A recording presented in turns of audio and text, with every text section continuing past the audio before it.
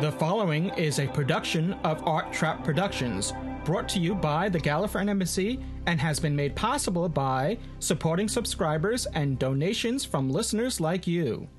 This episode brought to you by Podshock supporting subscribers. Go to arttrap.com/Podshock supporter to become a supporting subscriber.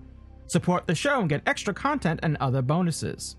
This episode brought to you by Audible. Get a free audiobook download at audibletrial.com/Podshock. Over 85,000 titles to choose from for your iPod or MP3 player. This episode also supported by the Podshock Podcast Companion app for the iPhone, iPad, and iPod Touch, now in the iTunes App Store. Live, broadcasting from the London Eye, it's Doctor Who Podshock.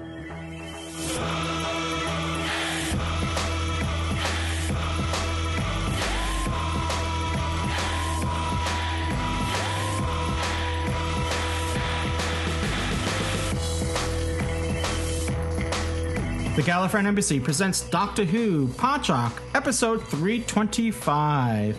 This is Louis Trapani, and joining me on this show once again, well, let's go across the pond that we call the Atlantic Ocean. It's Mr. Dave A.C. Cooper. Hello, Dave. I thought I was retired. I thought you got some young, new blood into the show, but I'm happy to be here nonetheless. You are the young blood. Well, it's always great to have you, Dave. It will be a loss without you. Thank you very much indeed.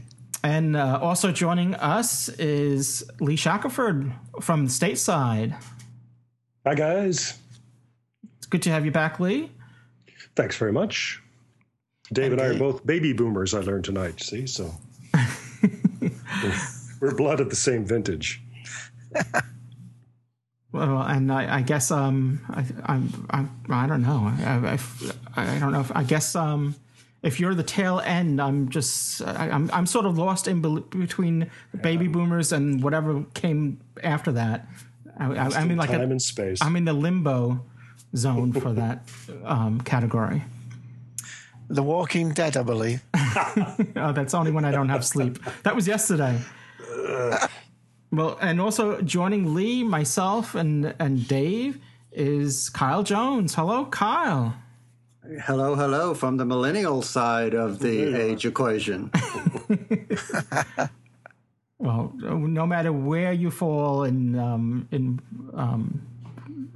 I don't know what we want to call these terms, generations, then you're welcomed, and thank you for listening to Doctor Who Podshock. And it's a special episode because we're recording this on, I'm actually recording it on the 27th of March, which means yesterday was the 26th. Yeah, that's why I get paid the big bucks. So,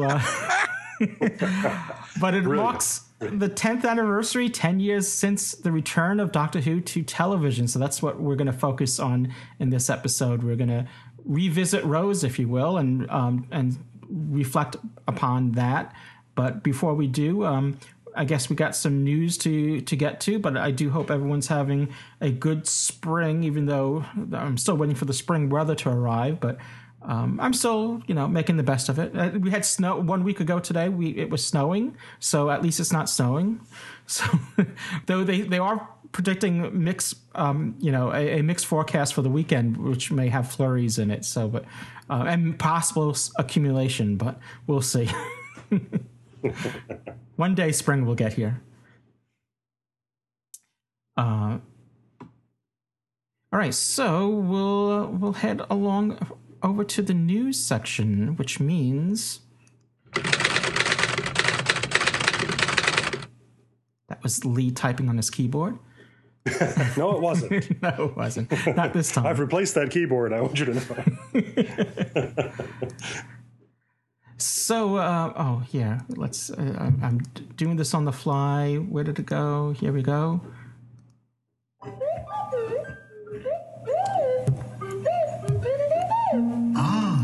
Well, if that sounds familiar to you, and it may, since we reviewed it not too long ago, the Sea Devils had a little cameo of the Clangers. which are like little puppets, and the master was watching it, and so it's apparently it's they're coming back to television. Are they? Yeah, they are indeed. They're little creatures made of wool who live on the moon. So CBBC, which is stands for the Children's British Broadcasting Company, that particular channel of BBC is bringing it back. So it was popular in the 1970s, and it's obviously aimed at young children. Well, its biggest fan is back, so Missy needs something to watch. It would be great if they do include another scene with her watching it. Well, we've done that joke twice already. 3 is the magic number for drama and comedy. So yeah. Which leads. Yeah, I just love the irony of that because we're celebrating the 10th anniversary of our show coming back, and then the Clangers, which have this weird connection to Doctor Who, they're also coming back. Yeah, in fact, they actually started in 1969. Wow. Well, speaking of Missy, we can confirm, though it's really not news because we all assumed it was going to happen, that her character was going to be returning. So, do we know which episode? It's confirmed that is it Michelle Gomez? Yes. So it's confirmed that she is returning for the next series. But do we know which episode it is? I believe it's going to be the first episode that's going to be a 2-parter, but the Magician's Apprentice, I believe, will be the episode she will return in. Okay. Yeah, that's what I'm thinking we might have spoke about that in the previous show, but I wasn't sure. The brain is a terrible thing. Mine. It wasn't coursing up. It wasn't pointing it towards anyone else. All right. So in other news, Big Finish has announced that its license from BBC Worldwide to make Doctor Who dramas has been extended to the 31st of March, 2020, which is great. This is really good news for them because they've deserved the continuity. They've been an absolute stalwart in bringing not only Doctor Who, but Big Finish, as many people will know, do other TV series. They've done Sapphire and Steel. I think they've done Highlander and others. But there's no doubt that their main show is Doctor Who, and if they lost that would not do well. I think the only criticism I have Big Finish, if I'm allowed to say it, is they produced so much stuff I couldn't possibly keep up with it all. It's hard.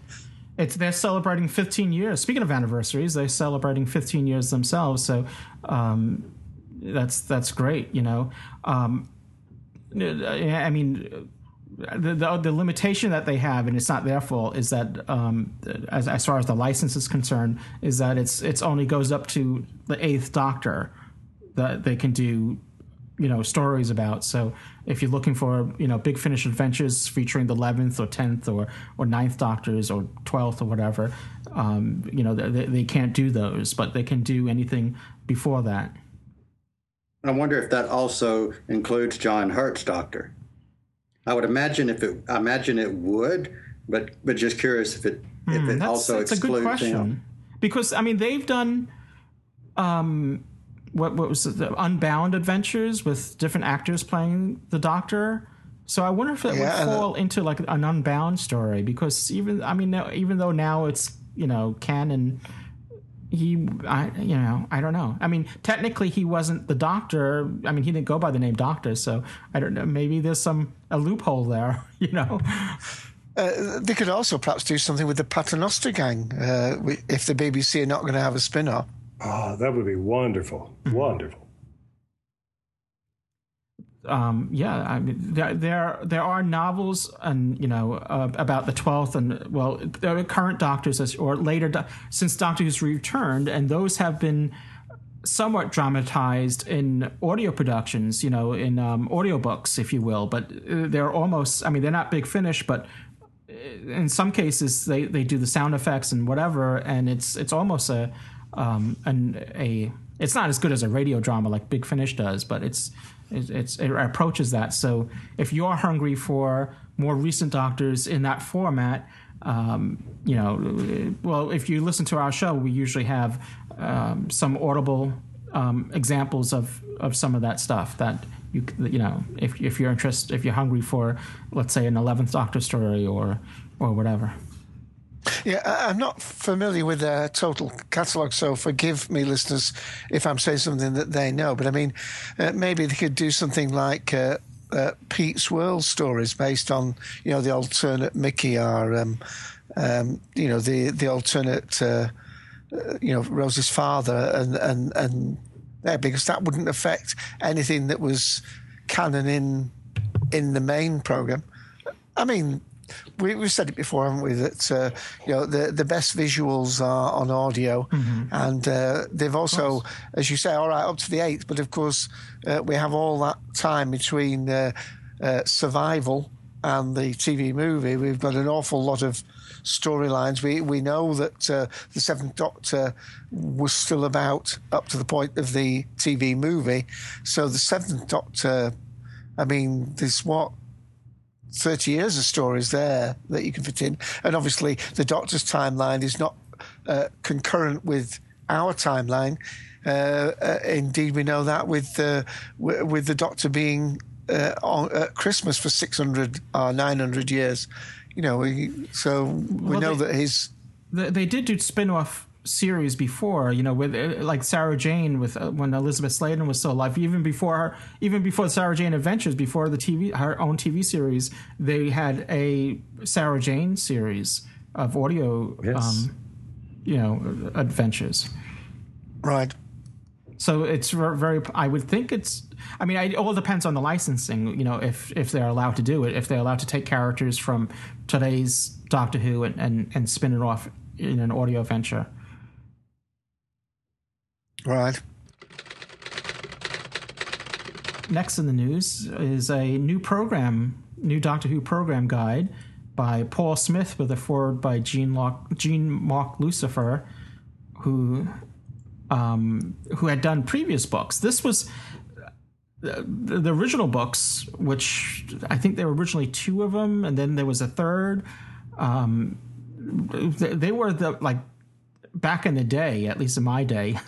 in other people's days, it could be earlier, but in my day, back when I was discovering Doctor Who in late 70s, early 80s, these were the Bible. It was just like, it was a great reference to go back and see where, when characters were introduced and what stories, and this was the book to have. It's sort of, I think my spine is on that book is very worn out from referring to that book, and you'll learn episode order and what production code. There are those out there that I can say CCC and they'll tell me it's John Pertwee's whatever story, but it's very interesting. So it's great to see that this is coming back. Yeah, I think the author was Lucifer rather than Lucifer. I'm sorry. Well, when I said that, I paused in my mind. I said, I'm sure I messed. That can't be right. Yeah. Yeah, they're very I apologize straightforward to the books. author. I think they've kept the obviously costs down. It's a very matter of fact and very factual. In fact, I haven't got those particular books to hand, but I've actually got the Making of Star Trek book, which is sort of a similar thing. The book on, and that's in the very sort of very matter of fact and very straightforward guide. There's no, it's not a vastly illustrated book. This is purely factual. Some people would say for the people that were obsessed with the detail, and like you say, the production codes and so on. I mean, I rely on Peter Haining's Doctor Who: The Celebration. It's another great book. That only covers the 2 decades through time and space. So there you go. That's another Bible of Doctor Who back in the day. That Peter Haining. Yeah, he had a series of books, and was another one by Jonathan something. I can't remember. Well, I've got the Banks one on the Cybermen and one on Gallifrey and so on. I'm sure we all have things, but it is good that this is done in what looks to be the same format, and obviously the very fact that Jean-Marc Lucifer has given a foreword assumes that he approves it and I just realized it's called the New Who Program Guide. It's not. I don't see Doctor Who on as far as the cover artwork. It doesn't even say Doctor Who. It just says New Who Program Guide. Interesting. That's true. It doesn't say that you're thinking it might not be officially approved because it has a generic TARDIS on the front, doesn't it? It's possible. I don't know. I mean, it's obviously done in the same style. Because the Doctor Who news page has a photo of the inside, and there's a page of the 11th Doctor. It's written in the same format and the same, style as the original books. Actually, there's a banner on the cover that says unofficial and unauthorized. Keen eyes. Well, there you go. I'm guessing l'officier. That's what I think. He is French. Oh. Yeah. L'officier.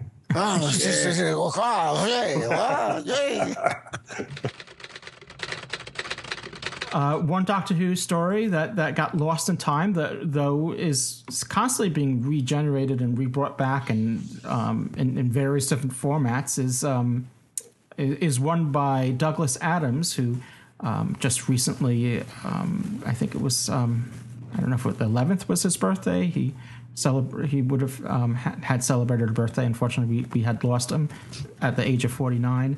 But his story, Shada, which... not Shada, City of... I'm sorry.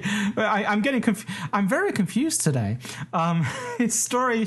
I'm thinking Shada has been redone over and over again, but it's actually... Shada was my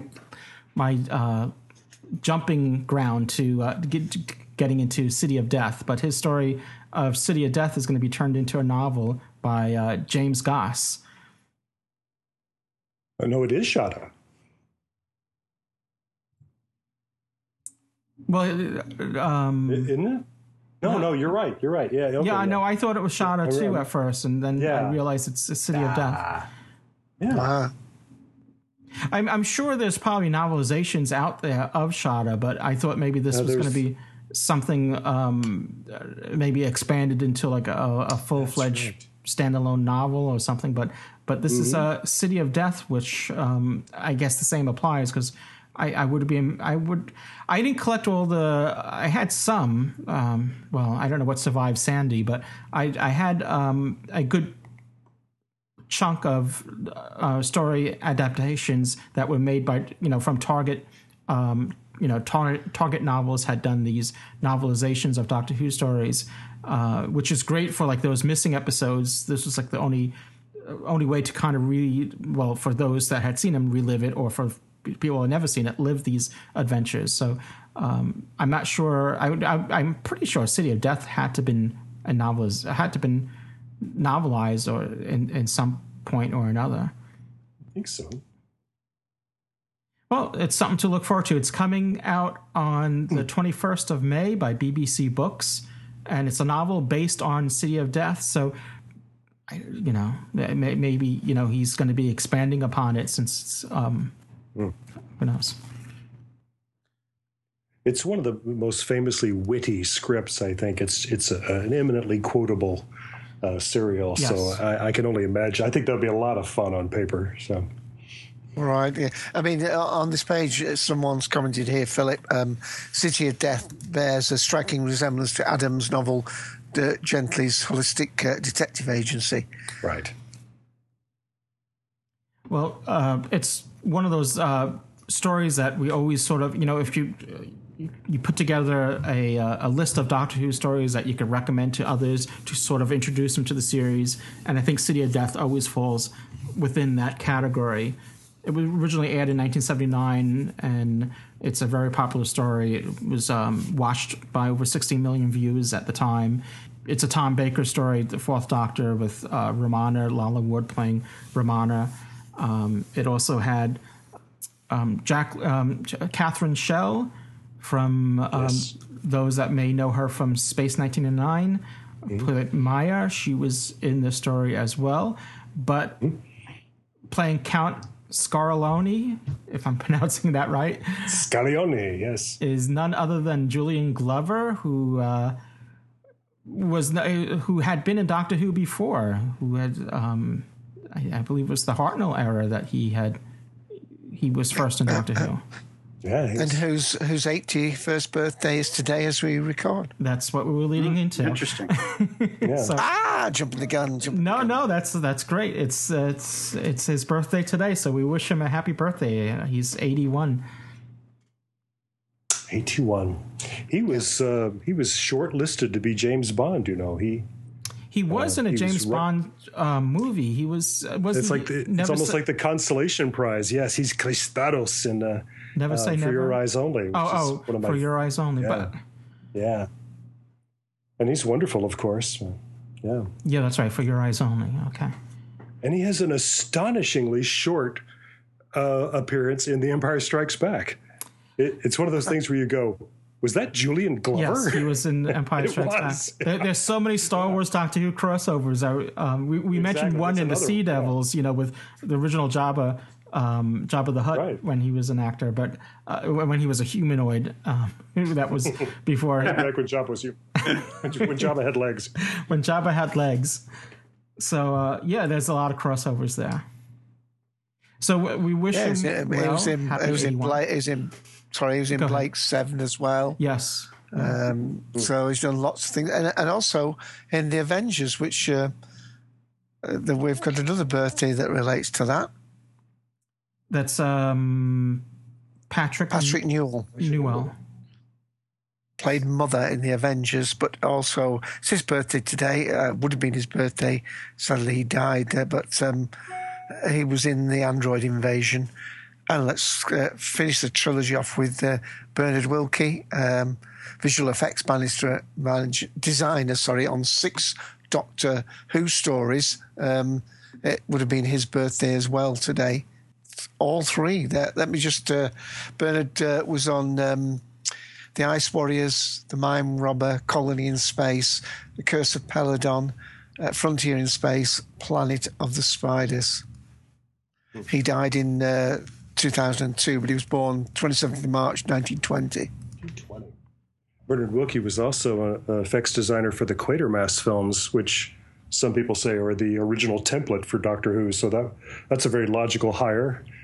Quick, get us Bernard Wilkie. Speaking of birthdays, we'd be very remiss if we failed to mention that on the 25th, it was Patrick Troughton's birthday. He was born on the 25th of March, 1920, which would have made him 95, I believe, today. On the 25th, a few days ago. Oh, my giddy aunt. Yes. So March seems to be every year, every month is filled with birthdays, but it seems to be of particular note. It's also, if you're a Star Trek fan, we had the passing of Leonard Nimoy recently, his birthday as well, just a couple days ago, and William Shatner's before that. They were always, I think, separated. Their birthdays were always separated, I think, by 2 days or 3 days or something like that. Yes, I think it's a week, but yeah. Shatner just turned 84. Yes, which Leonard Nimoy would have turned as well. Mm-hmm. All right, well, I didn't mean to just end the news on a somber note, but... way to bring it down, yes. Lois. That was, Well, let's lift it up by... We're going to come back and we're going to celebrate 10 years. We're going to revisit Rose, so we'll be back right after this. I'm sorry. What were you going to say, Dave? Well, we should really have mentioned Terry Pratchett as well. Oh, yes. Well, okay. We didn't leave yet, so. Yes, and we should mention the passing of. I mean, speaking of Graham Sheridan, who's usually in the past had co-hosted with us many times. He did or maybe he still does a podcast on Terry Pratchett, and I know he was a big fan. So, as I know many of our listeners probably are. I'm not that, to be honest, I'm not that familiar with his work, but I know, was it Discworld that he did?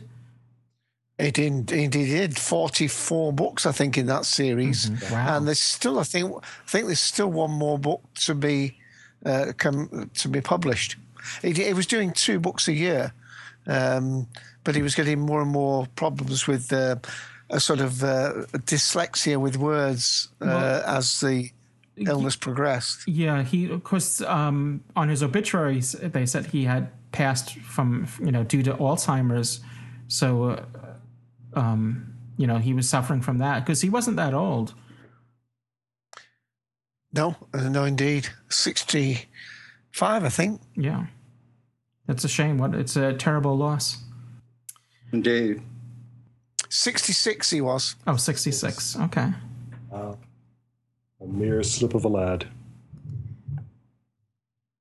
Yeah, born in actual fact, he was born at 28th of April 1948 and died March. So help me out there. That's just a few days before he. In a month, he would have been 67, wouldn't he? Yeah, so he was 66. All right. Well, any other sad news that we should report? We'll try to think of some. Yeah. All right. Well, while everyone's thinking, we'll be right back after this.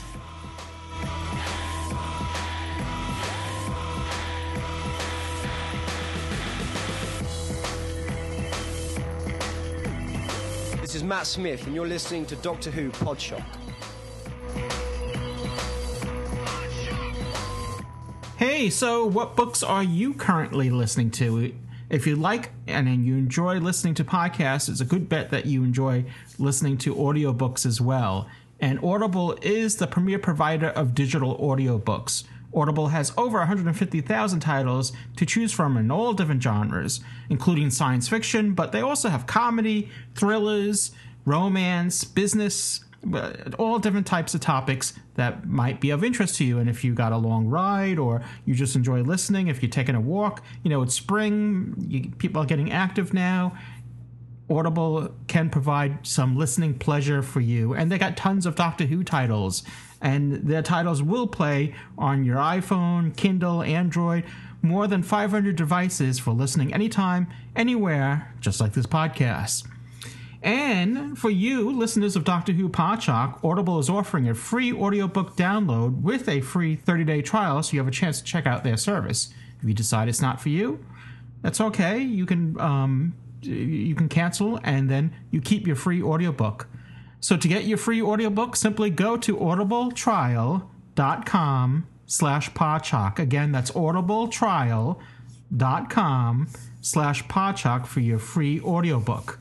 And since we are celebrating the return of Doctor Who, which came back to television in 2005 with an episode called Rose, that's what we're doing. That's what we're doing in this episode of Doctor Who Podshock.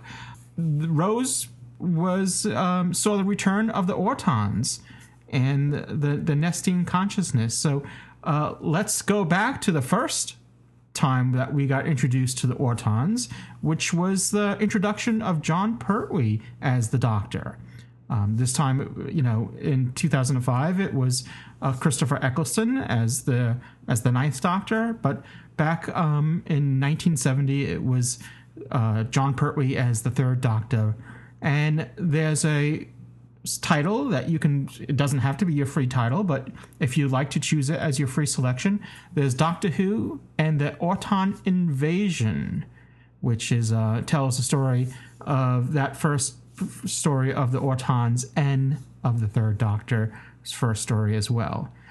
We can listen to a little bit of it. In fact, in this little segment, it picks up with the second Doctor right before he regenerates into the third Doctor, sort of a forced regeneration. But listen, and this is Caroline John, is the late Caroline John, is narrating this audiobook, and it's written by Terrence Dix and Robert Holmes. In the High Court of the Time Lords, a trial was coming to its end. The accused, a renegade Time Lord known as the Doctor, had already been found guilty. Now it was time for the sentence. The Doctor looked very out of place, standing amongst the dignified Time Lords in their long white robes. To begin with, he was quite a small man. He wore an ancient black coat and a pair of check trousers.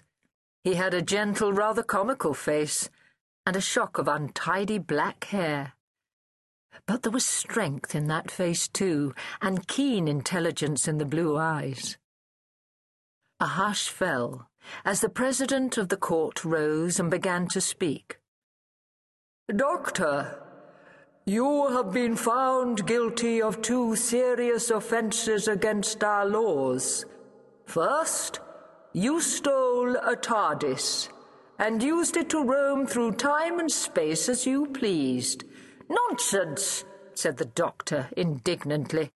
"I didn't steal it, just borrowed it for a while." The President ignored the interruption. "More important, you have repeatedly broken our most important law. Interference in the affairs of other planets is a serious crime." Again the Doctor interrupted. "I not only admit my interference, I am proud of it. You just observe the evil in the galaxies. I fight against it. We have accepted your plea, Doctor, that there is evil in the universe which must be fought. You still have a part to play in that great struggle." At once the Doctor began to look hopeful. "You mean you're going to let me go?" "Not entirely. We have noted your interest in the planet Earth. You have visited it many times. You must have special knowledge of that world and its problems." "I suppose I have," agreed the Doctor. "You will be sent to Earth in the 20th century time zone. You will remain there for as long as we think proper. And for that time, the secret of the TARDIS will be taken from you."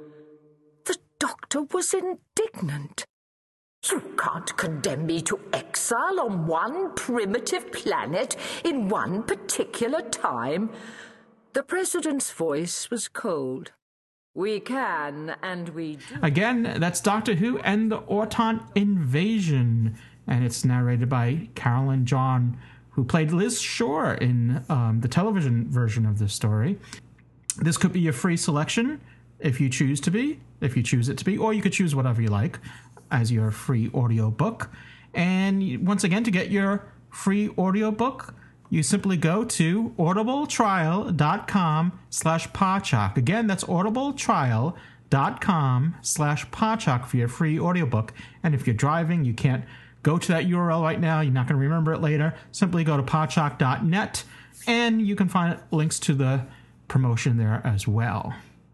And if you're wondering, yes, this is Spearhead from Space, at least the title that it was when it was televised on the television version of it. For some reason, it's called the Auton Invasion here. So, and just letting you know, in case you do want to pick this as your free selection, and you go to Audible and you search for Spearhead from Space, it's under Doctor Who and the Auton Invasion. That's the name of this audiobook. And once more, to get it, go to audibletrial.com/Podshock. Again, that's audibletrial.com/Podshock for your free audiobook.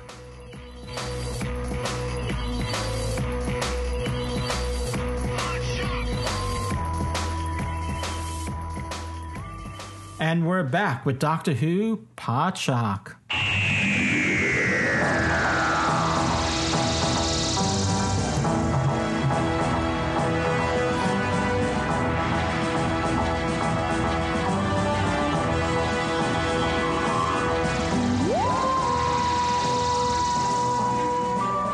And that's what we were listening to 10 years ago today, for many of us, for the first time, this new version of the theme.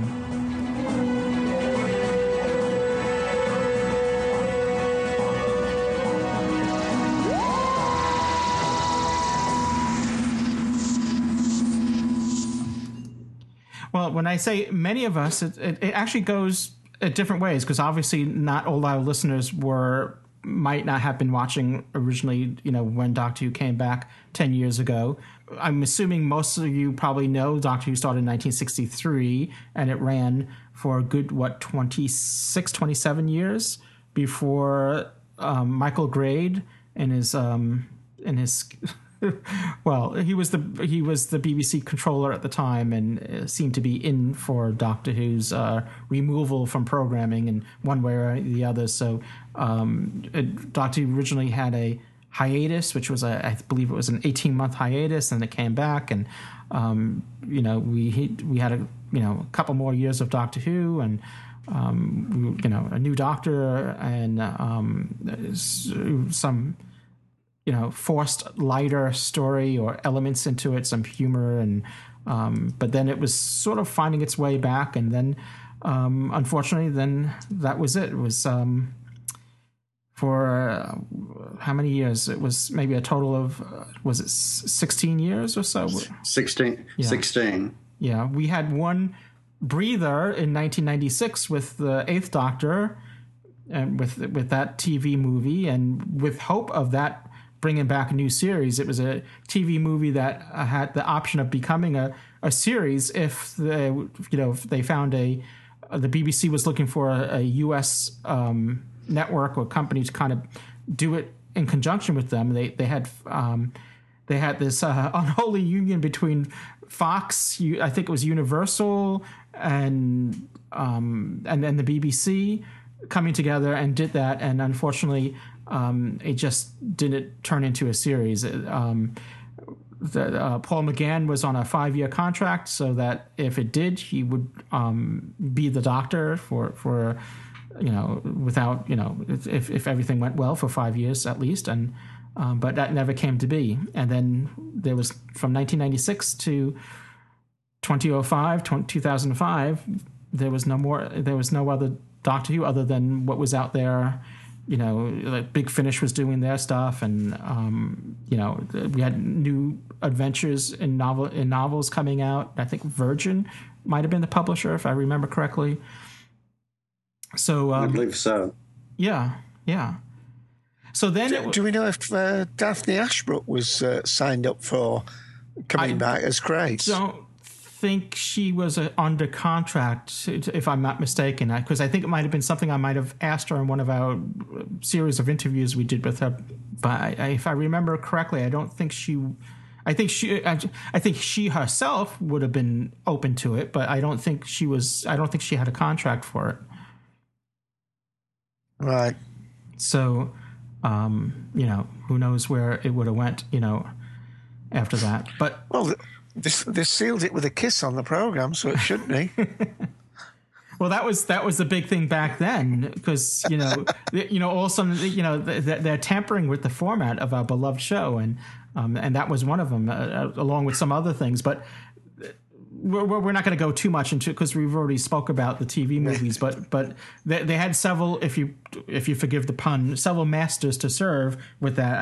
I told you that 3 different studios, and they all are demanding certain things, and making it more American, or I think that's where the whole half human thing came from. Because of course American viewers loved, speaking of Leonard Nimoy, loved Mr. Spock, and and he was half human. So maybe they would make the Doctor half human and make him more palatable for greater audiences. Who knows? But which kind of brings us to 2005. But before I do, one of the elements in Rose, which introduced the series back to television, was the character Rose asks the Doctor about the TARDIS, and she says this is alien. He says yes, and then he said, "Are you alien?" or something like that, and he said yes. So it was right there confirming He didn't say half human. He didn't say partially. He said yes. So, but it was actually 2003 when I don't know if it was October. It was later in the year. It was when it was first announced that they were working on the new series. You know, they started production, and then it was March that it actually was transmitted. But if you were around at that time and you were a Doctor Who fan, you might have seen it before it was transmitted or broadcast on BBC on the 26th, because there was a leaked copy of Rose, the episode that was circulating on the internet. And, you know, so it was, if I recall correctly, maybe it wasn't completely finished, but it was mostly finished. So, but... You know, it's one of these things where the only ones that really saw it were diehard fans that were, you know, tech savvy and connected to the internet and knew what BitTorrent was. So other than that, you know, and everyone, I'm sure, all those fans tuned in and watched it as well. So it, you know, I'm trying to remember if it was actually when it came to the States, because I think it was on the Sci-Fi Network, wasn't it, originally? Yes, it was on the Sci-Fi Network, the first, second, and I believe maybe even the third or fourth. I'm not sure if it was the third or the fourth season that it switched to BBC America. I do remember that it was about, I want to say, 9 months behind broadcasting before it arrived to you know, the Sci-Fi Channel. It was an incredible time. I mean, I remember the BBC website had teaser photos, production photos before before Rose, before we even knew who Rose was. You know, for a good year, I would say, maybe 6 months, or but they had. Every week they released like this, and it was really obscure stuff. So if you were trying to glean something, you know, to hang on to, like, oh, you know, something that would make you, you know, either, you know, a Santaran something, or you were just grasping at anything to figure out what they were doing, because everything was, you know, tight lid and sealed and nothing. They weren't releasing any information. But so they would be like a shot of a coffee cup on a table on the set, and we were all trying to glean what kind of reference or information. What does this mean? It was really obscure stuff, but that's all we had. I mean, before that, we had some webisodes that were these flash animated you know, stories that were being done on Doctor Who, but this was big. This was Doctor Who coming back to television, you know, where it started and where I think it's, you know, always meant to be. You know, I'd forgotten until you said that, Louis, but the other thing that a lot of us sci-fi fans of a certain age were being teased at the same time was the film of Hitchhiker's Guide to the Galaxy. And so we were doing the same thing with that. We kept seeing, you know, a picture, as you say, of a coffee mug or something. We go, I think that's probably on the Vogon ship. Look, it's a cube. Yeah. That's what the Vogons would do. You know? Exactly. That sort of thing. That's exactly what we were doing, you know, with the Doctor Who photos.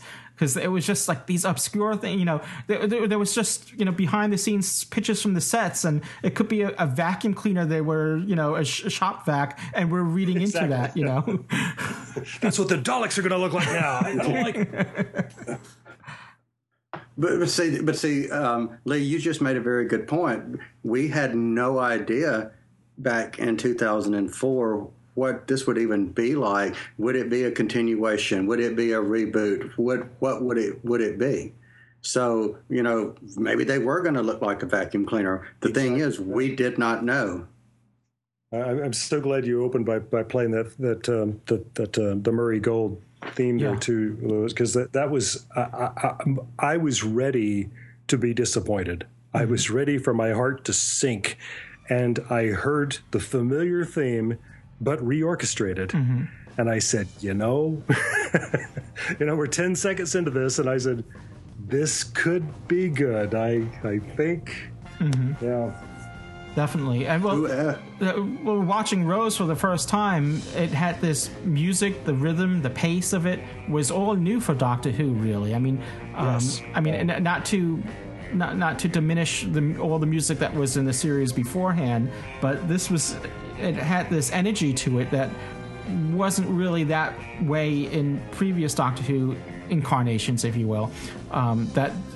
It really moved you along. It was modern. It was it moved the story along, and it was exciting, and there were just these little clues that were done very, like in the episode Rose, when we get this subtle introduction of the TARDIS. It's there in the background, and the camera sort of just pans across it, and you just hear like this little, like a 3-note thing, right. And it just gives you chills. Like, oh, there's the TARDIS. It's in the shadow of a building, but there it is, and it's blue.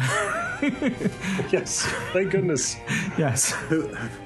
Whoever's idea to hire Murray Gold, and keep him around all this time, that's one of the greatest things that they did, because even in the seasons that we're in now, what he started back then is still, the music is interwoven into it's almost become an organic part of the story. Mm-hmm. Absolutely, yeah. Here.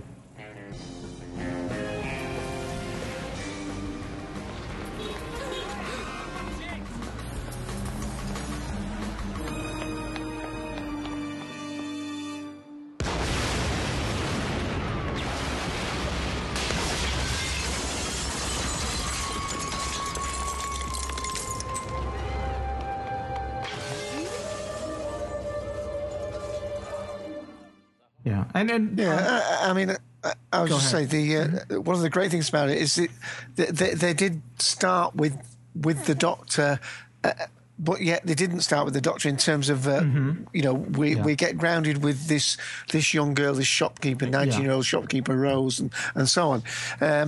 But I still have the feeling that if this had been a launch of a new series in America, we would have gone back to an origin story. We would have started. They would have thrown everything out that had happened before and gone back. How many times has Batman been relaunched? How many times has Superman been relaunched? Right. And that would be a heck of a sacrifice. Well, I think they were conscious that's a great point. That they wanted to sell this to other markets across, and US being one of them, and they could have easily. Luckily they didn't. Fortunately, they didn't. I think it was kudos to Russell T Davies and Julie Gardner and everyone that was in the creative team there that brought the series back, that they didn't do it that way, and it was a continuation, but they did sort of reintroduce it in a very subtle way. You had, I think it was the character Clive, who kind of,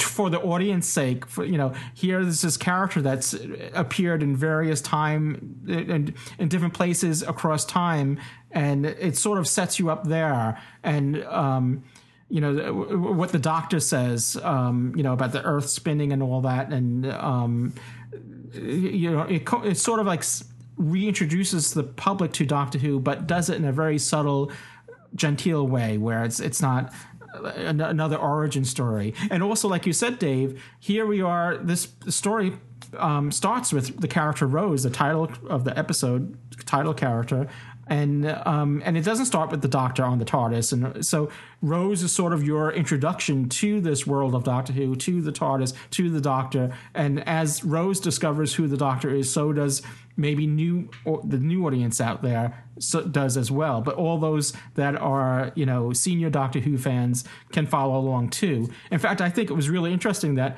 this was sort of in the middle of a venture for the Doctor. If you were following the Doctor's timeline, he was already, in this. It's not like he just discovered the Autons were here. He was already there in the department store, and that's where he, finds Rose. But it's great that they sort of started it already in a story, in his adventure. Yeah, when he says "run for your life," he does not expect to ever see her again. Yes, yeah, right. That's going to be the end of the end of their encounter. Mm-hmm. That's right. He only finds her flat because he's following the plastic. Right. Following the yeah.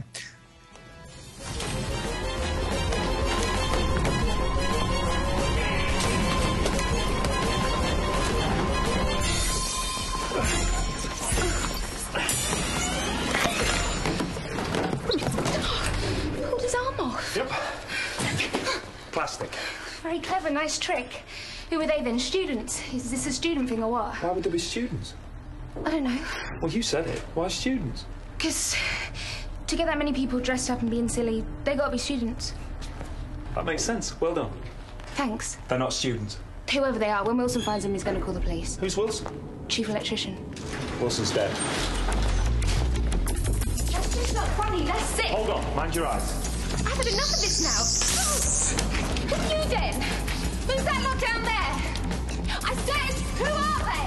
They're made of plastic, living plastic creatures. And they're being controlled by a relay device in the roof, which would be a great big problem if I didn't have this. So, I'm going to go upstairs and blow it up. And I might well die in the process, but don't worry about me, no. You go on. Go on. Go and have your lovely beans on toast. Don't tell anyone about this, because if you do, you'll get them killed. I'm the doctor, by the way. What's your name? Rose. Nice to meet you, Rose. Run for your life. And another... again. I was just going to say another little interesting thing that doesn't clobber you over the head or make new viewers wonder what he means, but it's a little thing for old time fans just to sort of explain that this is a new doctor. He looks in the mirror and he checks out his ears and I forget his exact comments, but he says, not bad or something like that. So it gives this reference that this is the first time he's seeing himself after a regeneration. So, it sort of introduces a new regenerated doctor to longtime viewers. After seeing the 50th anniversary special, of course, my son in the theater said, okay, so Rose is the next minute after this episode. Probably, so, it's probably, I mean, if he hasn't had a chance to look in a mirror after that regeneration at the end of the... Yeah. But although then now that makes that funny looking back that you would go from John Hurt to Christopher Eccleston saying, I don't know about the ears though. Yeah, but see, the last thing that John Hurt said was, I hope the ears, won't be as conspicuous this time. That's right. That's right. But, it's just like, no, didn't work. Yeah. But now following up. Still not Ginger. What are you doing here? I live here. Well, what'd you do that for? Because I do. I'm only home because someone blew up my job. That's got the wrong signal. You're not plastic, mate. No. Bonehead. Bye, then. You inside right now. Who is it? It's about last night. It's part of the inquiry. Give us 10 minutes. She deserves compensation. Oh, we're talking millions. I'm in my dressing gown. Yes, you are. There's a strange man in my bedroom. Yes, there is. Where anything could happen. No. Don't mind the mess. Do you want a coffee? Might as well, thanks. Just milk. We should go to the police. Seriously, both of us. That won't last. He's gay and she's an alien. I'm not blaming you, even if it was some sort of joke that just went wrong. Sad ending. It said on the news they found a body. Rose Tyler. Oh, could have been worse. Look at the ears. All the same, he was nice. Luck be a lady. Anyway, if we are going to go to the police, I want to know what I'm saying. I want you to explain everything. Maybe not. What's that then? But now, following up on the Clive or Clyde, and Lee, I'm glad you said what you did right then. The only problem that I had with the whole Clyde scene was they missed an opportunity, and I understand the reason that they did it. They did want to, appeal to all the different audiences, but assuming that this was just a freshly regenerated ninth Doctor that we see in Rose, all of the adventures that Clive is showing her when he shows a picture of the Doctor on a beach. He shows a picture of the Doctor boarding or getting ready to board the Titanic. I would have loved to have seen sketches of the fourth Doctor, the sixth Doctor, the whatever. But I understand that for the sake of reintroduction, you may not wanted to have shown all these different faces and open up the question of, well, who is this, who is that? But I think that would have been a nice nod to the old. Well, I agree. It would have been, but and like you said, it might have been confusing for new time viewers.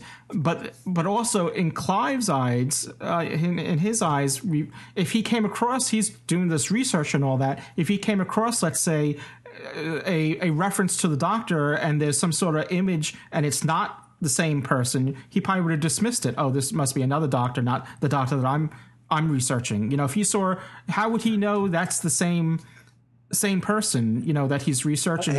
If he came across, there are lots of things here, because he's thinking it as a father son. He's thinking of it's like a generation thing. They all sort of look alike. Yeah. And I mean, I must admit, I was a little bit confused when they showed it, because obviously, first of all, with the Ninth Doctor look in the mirror, you think, oh, he's only just regenerated, and then Clive's showing his historic pictures. But of course, those adventures could still be in the future, in the Doctor's future. Yeah, exactly. So what would have been nice if they could have just had the presence and forethought to have done it, would have been where you've got the Doctor waiting to aboard the Titanic. There's somebody who looks very much like Rose standing at the side of him. In other words, that might be a future adventure of the Ninth Doctor and Rose. But there was one nice throwaway line where Clive points to the image on the screen and he says, "That's your Doctor, isn't it?" Which, of course, is a classic phrase in Doctor Who. I think Ian, Sixth Doctor, who obviously regularly comes on Podshock, he said he was very upset with the sort of photoshopping that they'd done on that. It was very poor. It was I think they were trying to make... the Kennedy one, I thought was... The Kennedy assassination photo, I thought was done not very well. But I think it's funny, isn't it? It's very kludgy. Well, I think they were trying to also make the Doctor's face look younger. Anyways, the person who'd been given the job was thinking, well, this is in 1964, so even though the Doctor only ages slowly, even 50 years ago, he would have looked slightly younger than he does now, like 5 years younger. So they tried to make him look like 5 or 6 years younger.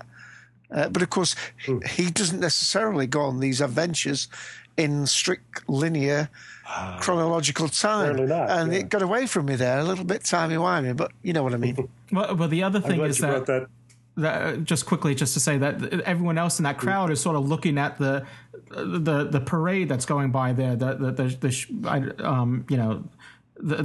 motorcade rather, and he's sort of looking right at the camera, which seems to be a little the camera in each one, And it's almost sinister with the with the Kennedy picture. It's almost, he has this almost evil look on him. A lot of this stuff's quite sensitive. I couldn't just send it to you. People might intercept, if you know what I mean. If you dig deep enough, you keep a lively mind. This Doctor keeps cropping up all over the place. Political diaries, conspiracy theories, even ghost stories. No first name, no last name, just the Doctor. Always the Doctor. And the title seems to be passed down from father to son. It appears to be an inheritance. That's your Doctor there, isn't it? Yeah. I tracked it down to the Washington Public Archive just last year. The online photo's enhanced, but if we look at the original... November the 22nd, 1963. The assassination of President Kennedy. See? Must be his father. Going further back, April 1912. This is a photograph of the Daniels family of Southampton and friend. This was taken the day before they were due to sail for the New World on the Titanic. And for some unknown reason, they cancelled the trip and survived. And here we are. 1883, another Doctor. And look, the same lineage. It's identical.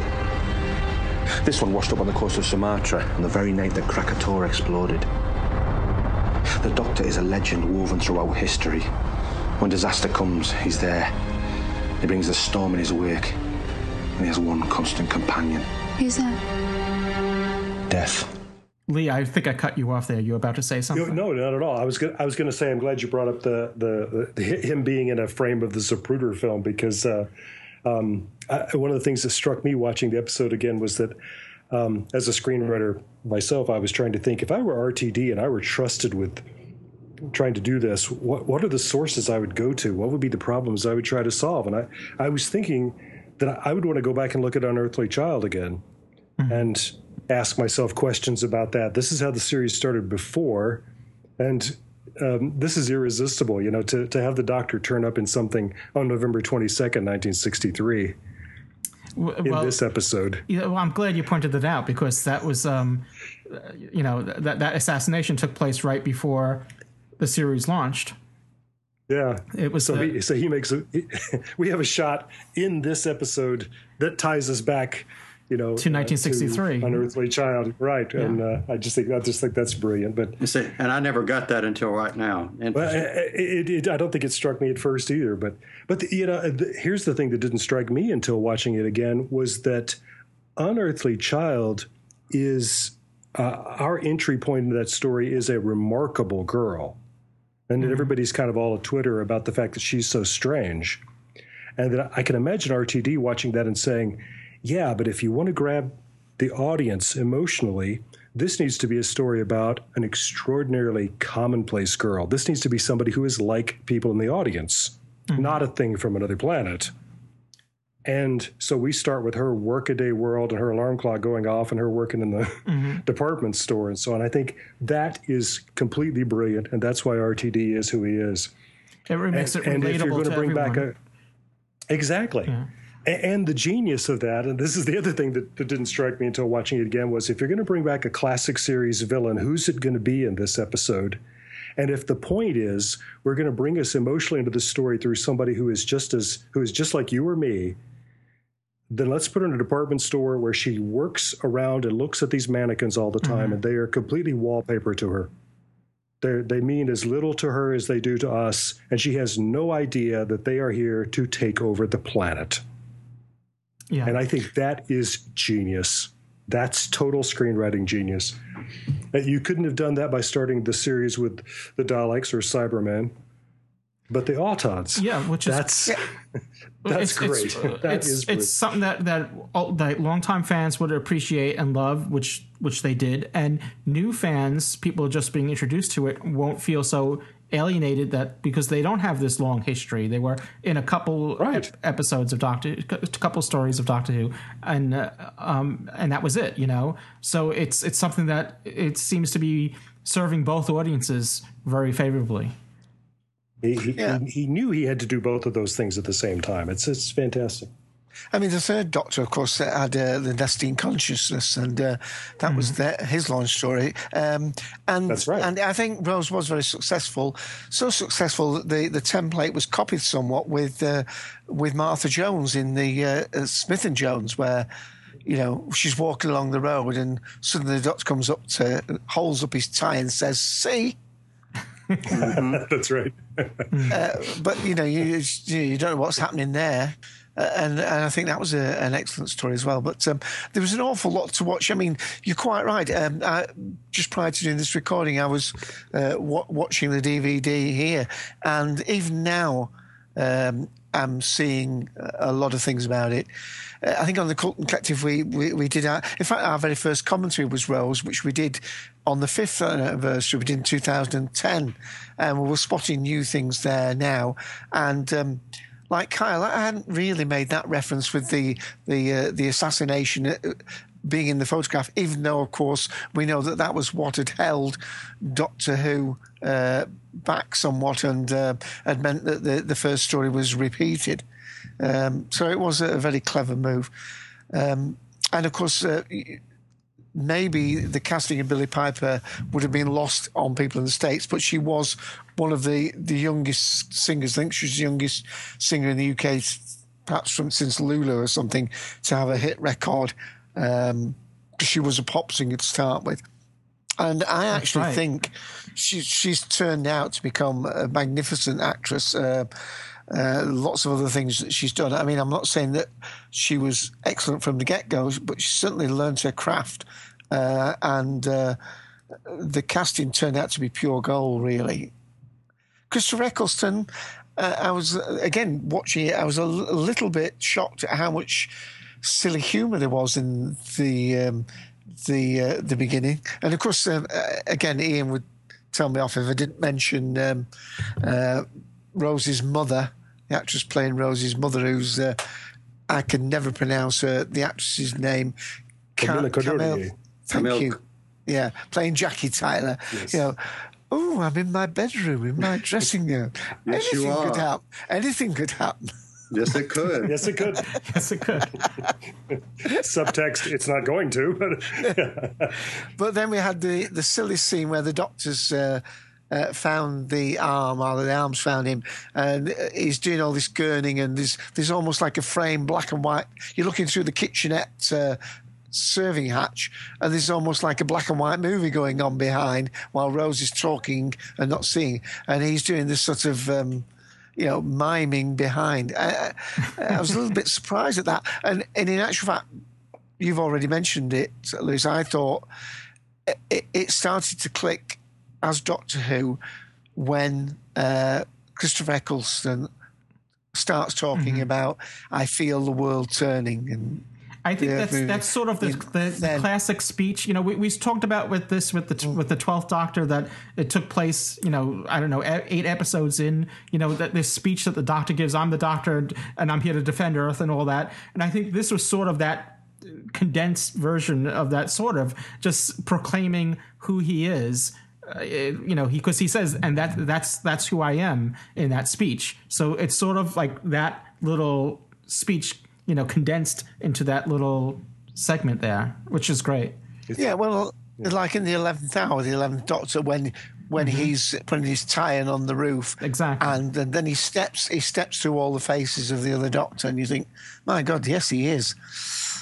And I got chills, watching it now. It's interesting, when with the TARDIS, that scene I told you when you first see the TARDIS, I got chills there. And even because right after he gives that speech about the Earth spinning and he says, this is who I am, and then he vanishes, from Rose perceptions, he vanishes, and you don't see him go into the TARDIS, but you just hear the TARDIS groans, and then it's just so, and she's like looking, and she doesn't see anything, but she heard the sounds, and I don't know, it just gave me chills, and it's just done so subtly, but so well. Indeed, yeah. Really though, Doctor, tell me, who are you?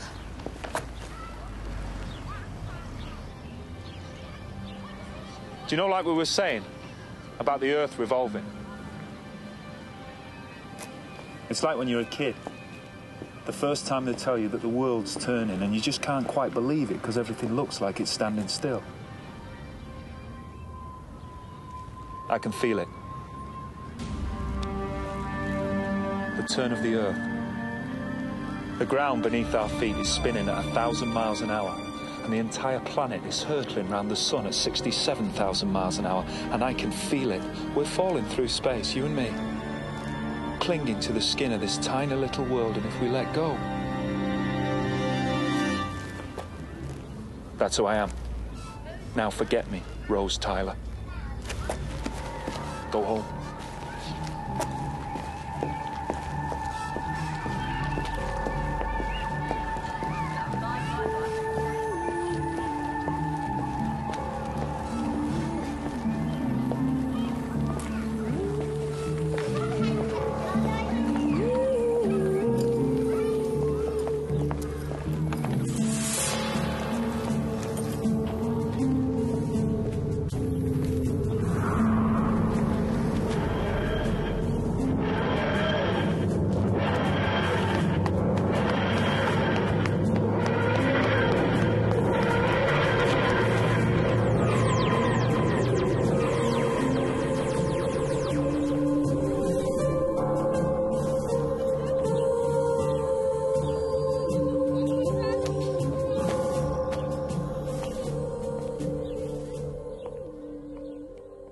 I mean, if there is any real thing, is that Mickey didn't really get off to a good start. I mean, maybe his character had to be like that. Otherwise, Mickey, Rose wouldn't have left him, would she? She couldn't have left him behind. Yeah, I think we would have always blamed her for leaving him behind if he hadn't been painted that way to start with. Mm. But, oh my goodness, he was a bumbling idiot in the first. Mickey the idiot. The tin dog. Mickey the idiot. Yeah. The tin dog, yes. And then we had the unfortunate Harry Hill burp scene. In the UK, there's a comedian called Harry Hill, and he has a program called Harry Hill's Burp. But of course, the wheelie bin I'm talking about. Ah, okay. That was one of my notes on watching it again. Was really, does the bin have to burp? But we didn't know the Slitheen were coming. We didn't. Not yet. I thought the burp was over the top, but yeah, we had no idea. One thing I thought was when she got back in the car, and this plastic Mickey is at the side of her. I thought, well, how come she doesn't notice? But of course, again, that's. The fact that he's sort of wallpaper to her life, isn't he? She shouldn't really look at him. But and I'm also thinking, well, the makeup's not very good here. But of course, as he drives, and by the time they get to a restaurant, he's looking more Mickey-fied, if you know what I mean. It's more integrated. Mm-hmm. Still, obviously, plastic and having the sort of max headroom glitches.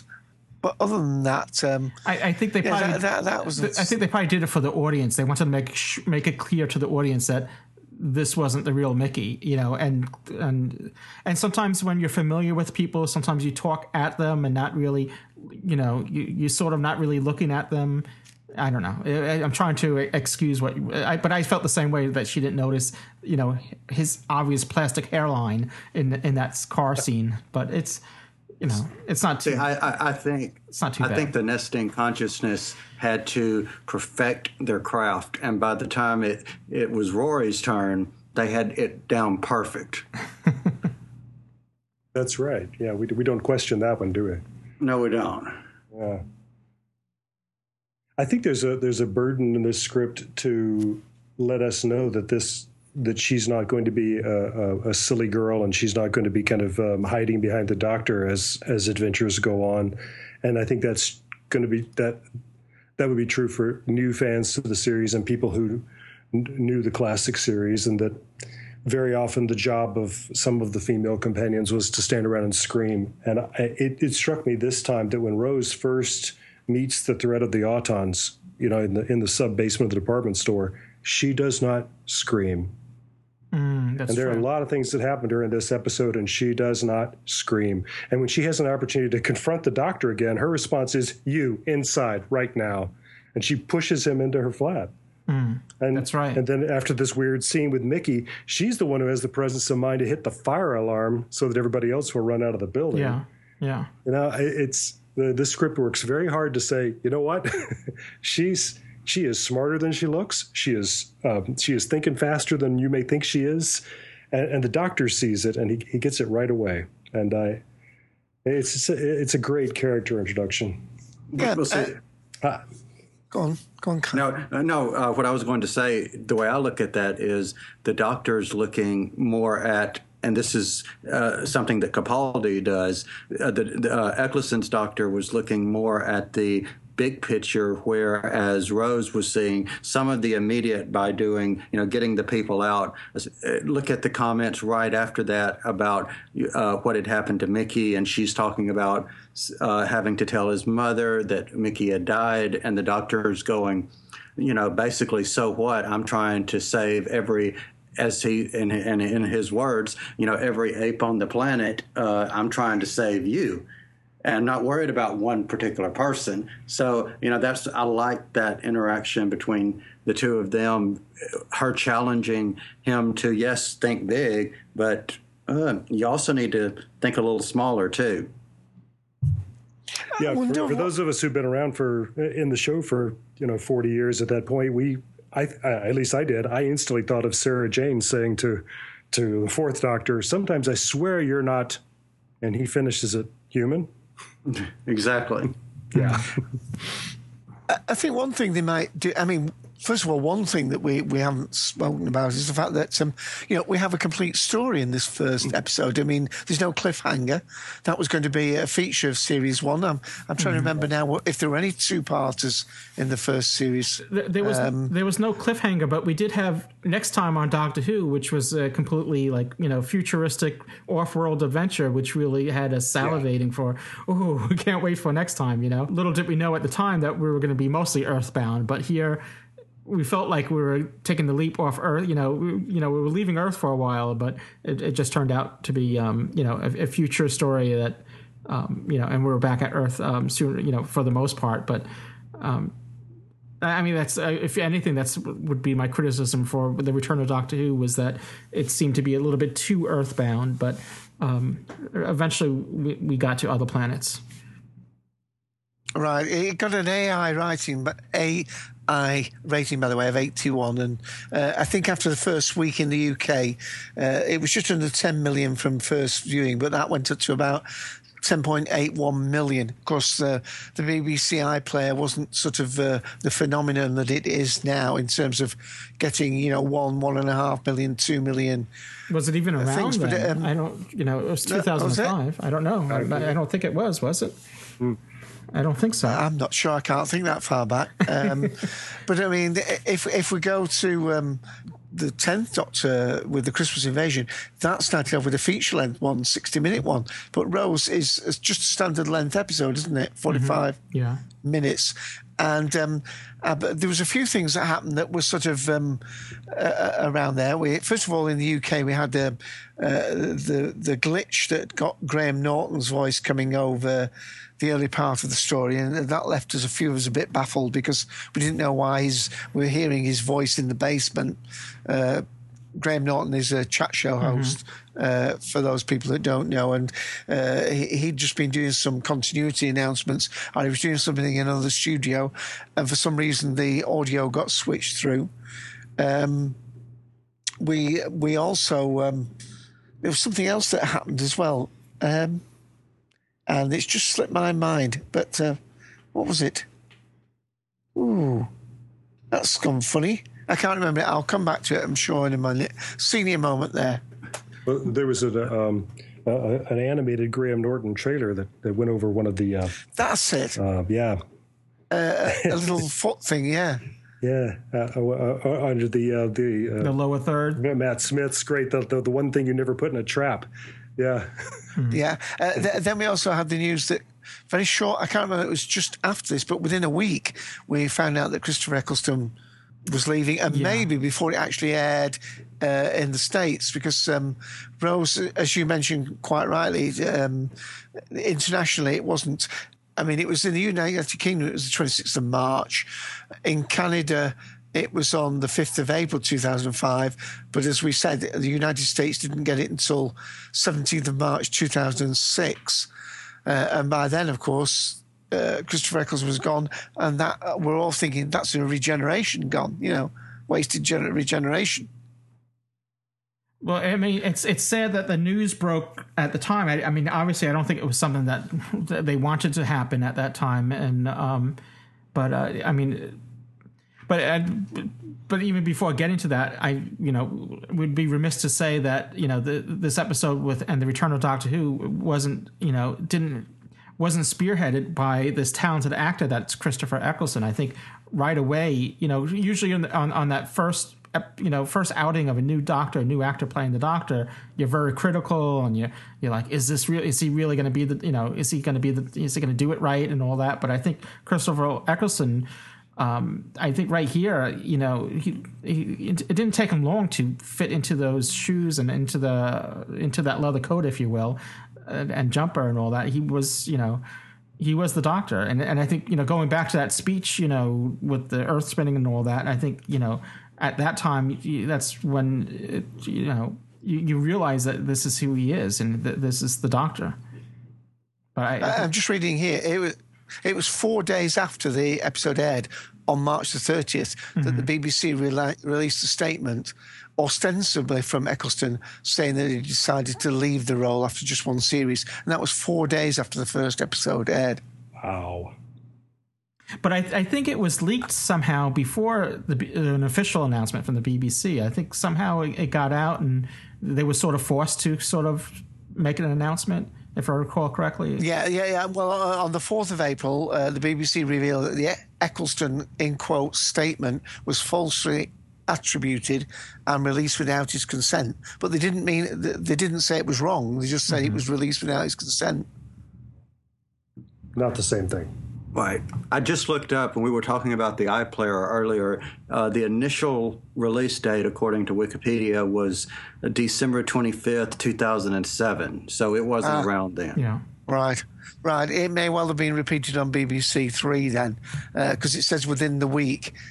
Often, of course, here in the UK, if Doctor Who was on a Saturday, the following Monday it would be reshown on BBC Three, which is not a terrestrial. It wasn't a terrestrial channel then. It is now because of the digital age. But basically, not everybody had BBC Three. But unfortunately, that's the channel that's going to get axed soon. That's going to become an internet-only thing as BBC try and save some money. Oh, that was the other thing I was going to mention. The other announcement that came out was that there was going to be a Christmas special. So there's going to be 13 episodes plus a 14th episode, but they weren't going to get any extra money to do it. So Russell T Davies was both glad that they were going to get the kudos of having a Christmas episode, but he was told he had to do that on the same money they've been given for the whole series. And it's interesting that the Christmas episode has now become, a tradition even. Yeah, it is now a tradition now with Doctor Who. And every year it's more Christmassy and more Christmassy and more Christmassy. Well, I always considered the first one, since the series has come back, is the one with Christopher Eccleston and Dickens. What was it called again? The Shakespeare Code? No, not the Shakespeare Code. It's with The Unquiet. The Unquiet Dead. Yes. I had to look it up. As listeners to Podshock are shouting at their I know devices. It's Unquiet Dead. And didn't that also establish somewhat of a thing where the second episode would always go into the future, and then the third episode would be into the past, and so on. Yeah, and then, they had this pattern. We had people start the historical figure. Yeah. It was like this pattern that started repeating itself. And whether the TARDIS went down the red tunnel or the blue tunnel, or he had the vortex, which was like vortex, and that was echoed later when we got to the 11th Doctor with his braces. Mm. Well, I remember at the time, and I for those long-time listeners who maybe have been listening from Doctor Who Podshock from the very start, we did review Rose back in Doctor Who Podshock episode 30, and you may be thinking, well, why 30? And at the time when the series had returned, I had the idea of launching a podcast with it. It was the 20th anniversary of the Gallifreyan Embassy in 2005. Obviously now it's the 30th anniversary, but back then it was the 20th. So in conjunction with that, we wanted to redo the website, and podcasting was just in its very infancy at that time. The very first podcast, I think, was in 2004, I don't know if it could be wrong. I'm thinking October. Podcasting really of 2004 was coming about. So I thought it was a natural fit, since we weren't printing a newsletter. We'll do it on the website and to launch the podcast. But one little thing is, unfortunately, I came down with bronchitis and I couldn't speak. I could speak, but I was raspy, and I put the podcast aside, the idea of doing a podcast. So we didn't get to review. We were well into the podcast before we went back and reviewed the first series of, the 2005 series, if you will. That's why if you go back to episode 30 of Doctor Who Podshock, you'll hear our review of Rose back then. Yeah, in those days, I think nobody was doing podcasts except Adam Curry and you. Well, yeah, Adam Curry was. Thank you for bringing him up. He's one of the first, if not the first, that was doing a podcast. I think he started in 2004. But don't quote me on it. That's why you're the Podfather. The Podfather. Something else I wanted to shoehorn in here. Since the earliest days of podcasting, when Classic Who was the only Who, there has always been Louis Trapani. And that's why we call him the Podfather.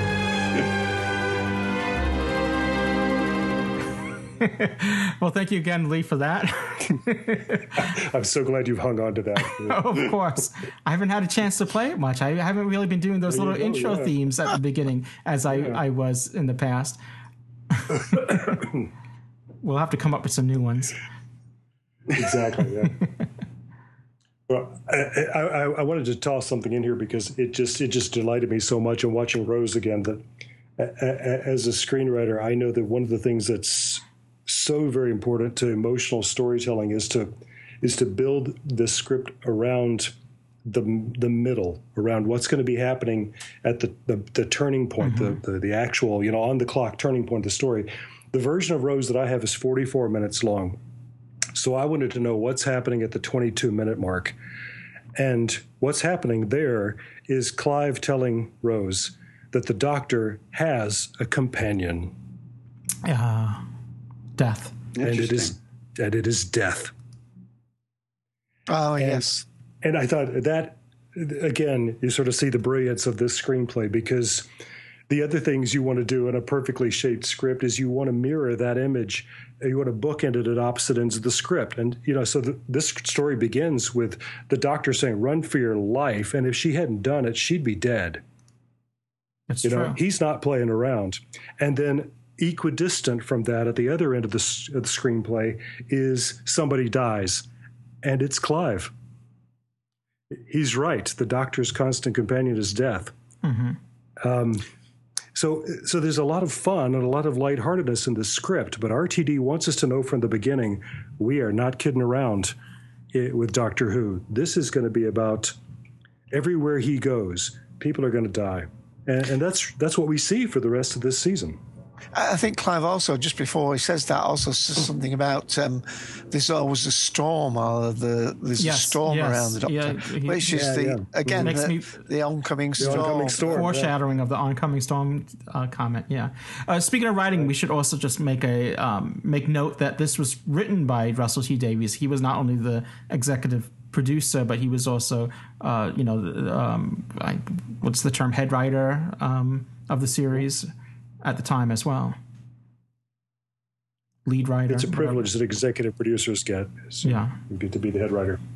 So he had written this episode, and it's directed by Keith Boak, and who I don't know if he's done any other Doctor Who's, but he's done other stuff. EastEnders.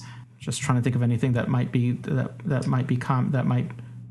up that people might know of. He did come back and direct Aliens of London and World War III. I see. Okay. Says the IMDb, which knows all. Yeah, that's right. He directed EastEnders. There's always this relationship between EastEnders and Doctor Who. Well, EastEnders has been around for not as long as Doctor Who, but it's been around for a while. It's practically the Archers, isn't it? And I think this is the first reference we get to the Time War. Mm-hmm. And to the Shadow Proclamation. Yes. I remember being very intrigued by that in 2005. And so it was a very exciting time. I'm trying to bring myself back to 2005 and put myself in the shoe. Every time I watch any Doctor Who, as I always say on Doctor Who Podshock, is I try to put myself in the era that it was, broadcast, and appreciate it for that. So it's, Clive having a website, and I'm thinking, well, I wonder what he used to do the website. Was it, at the time in 2005, and then I realized it wasn't that archaic in 2000. It was if it was 1995, I would be thinking, whatever. Who's reading this? Yeah. Yeah. But it was interesting that, came to the door. Rose came to the door, and I guess as his wife was coming down the steps, and she says, a girl, a woman, she was surprised that it was a female reading the website, implying that it must have been, previously only geeky guys, I guess. Uh-huh. Or when Rose first got to the door, when his son answers the door, she thinks that's Clive. Remember, she's thinking, and she says, "No, you need to see my dad. Dad, another one of your nutters is here." Yeah. Yeah. Oh, and the mother says, "What? A girl read your website?" That's what I'm talking about. Yeah, that's what he's. Yeah, exactly. Yeah. And again, Ian, I must mention, Ian was saying, we also like all the way back to the very first story where, the TARDIS is found in the junkyard, and it's. You go around it, but it's bigger on the inside. Of course, when the doctor's telling Rose, they're being pursued, and he says, come inside here. And she says, I'm not going inside a wooden box. And she's trying to get out. And then she goes in. Then she comes out, does the walk around. And like he said, every companion after that has to do that. You have to walk around. You get disappointed if they don't do that. It was good. And the doctor thinks when he tells us, you quite rightly said, that, it's an alien vessel and he's an alien. And then she starts crying and he thinks, oh, culture shock. But it isn't. He's just ripped the head off her boyfriend, she still thinks. Yeah. She thinks he's just ripped Mickey's head off. Bit delayed, but that was what she was actually worried about. She was concerned about telling. She's going to have to tell his mother and all that, and she, and again, just maybe putting a finer point on the doctor's alienness. He didn't really, who's Mickey who, who's this, and then he makes a reference to, you're worried about this one person, but I'm trying to save all these, naked apes on this planet.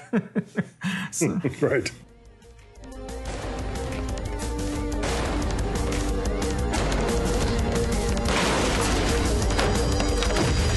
It's going to follow us. The assembled odds of Genghis Khan couldn't get through that door, and believe me, they've tried. Now, shut up a minute.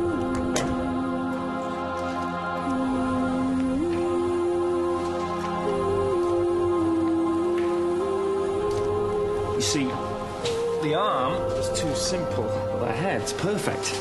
I can use it to trace the signal back to the original source. Right. Where do you want to start? The inside's bigger than the outside? Yes. It's alien. Yeah. Are you alien? Yes. Is that all right? Yeah. It's called the TARDIS, this thing. TARDIS. That's time and relative dimension in space. That's okay. Culture shock. Happens to the best of us. Did they kill him, Mickey? Did they kill Mickey? Is he dead? Oh, I didn't think of that. He's my boyfriend. You pulled off his head. They copied him and you didn't even think. And now you're just gonna let him melt? Melt? Oh, no, no, no, no, no! What are you doing? Following the signal, it's fake! Wait a minute, I've got it. No, no, no, no, no, no, no! Almost there. Almost there. Here we go. You can't go out there, it's not safe! I lost the signal. I got so close. We've moved. Does it fly? Disappears there and reappears here. You wouldn't understand. If we're somewhere else, what about that headless thing? It's still on the loose. Melted with the head. Are you going to witter on all night? I'll have to tell his mother. Mickey, I'll have to tell his mother he's dead and you just went and forgot him again. You were right, you are alien. Look, if I did forget some kid called Mickey... Yeah, he's not a kid. It's because I'm busy trying to save the life of every stupid ape blundering about on top of this planet, all right? All right? Yes, it is. If you are an alien, how come you sound like you're from the north? Lots of planets have a north. Well, and that carries over beautifully into the next episode, too, where he completely blows her mind and doesn't he's just not thinking about the fact that this isn't mundane to her as it is to him, to go to the end of time for her planet and to watch it burn and to be surrounded by alien races and so on. And for a moment, he's baffled. What's the problem? So I liked that. I liked the alienness of the Ninth Doctor as we were meeting him. Yeah, same here. Well, I think there were very there were a lot of very good elements in that had it not worked, had the combination not happened the way it did, if the casting had not happened the way it did, we would not be sitting here, in 2015 discussing this with such high regard. Right. Absolutely. Yeah. Yeah. Yeah. That's can't argue with that. Yeah, I think the biggest praise we can give to people when they've listened to this episode that we've done, if you haven't already given Rose another airing, get it out and watch it. Absolutely, yes. Yeah. Well, and now is the best time to do it. What better way to celebrating 10 years of the return of Doctor Who than going back to where it all began 10 years ago. I'm so used to saying really unearthly child, but, Right. Well, like I said on another episode, only on our favorite time travel show would we celebrate the 50th anniversary and then celebrate the 10th anniversary. But, yes. But it's true. I really felt like I know Rose by heart. I'm not going to see anything new when I watch it again. And was I wrong. It is a marvel. Well, I think that's part of watching Doctor Who, because probably the last time you watched Rose may have been before you saw the 50th anniversary, which then may have seeing the War Doctor regenerate. That adds another layer. So, I mean, that's one thing I love about the show. You keep adding layers upon layers so that when you do go back and you watch an earlier episode, it's a brand new experience, because guess what? You've got knowledge about what may be going on behind the scenes that you didn't know before. That's very true, yeah. As the fictional backstory keeps expanding and expanding. Exactly. Yeah. There's only one more thing I really want to say about the episode, and that is the fact that we do get this hint as well that, did I tell you it travels in time as well as space? A Father's Day. Is that what you're getting to? Well, in terms of the fact that, one of the things that although the Doctor comes from another world and there's the vastness of the galaxy, I still think of it as a time travel. Yes.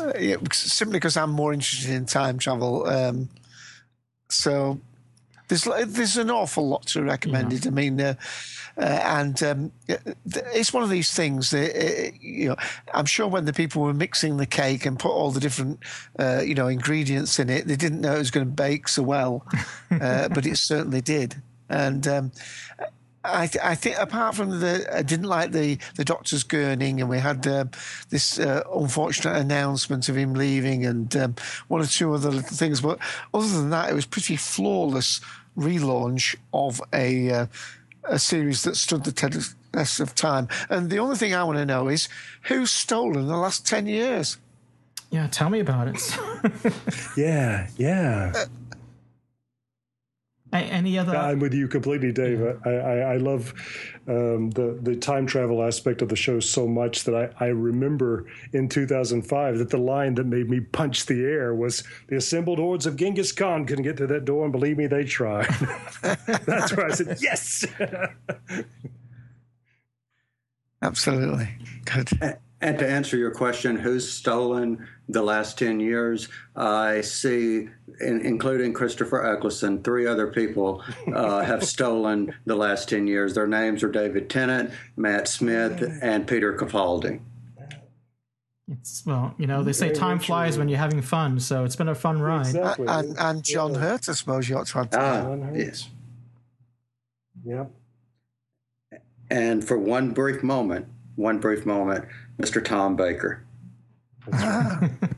Who knows? I'm touching my nose as you say that. Any other final thoughts? I mean, I'm going to say that people are always looking for introduction episodes to new people. I mean, this was an introduction episode, so, for a new audience. So I would also, include this among those as if you're trying to, introduce the series to someone. This is one of those. This is an option as well. When you pick an episodes. Yeah, don't pick the 5 Doctors. Ian tried that, and it's too confusing. Yeah, what a mess. Wow. Yeah.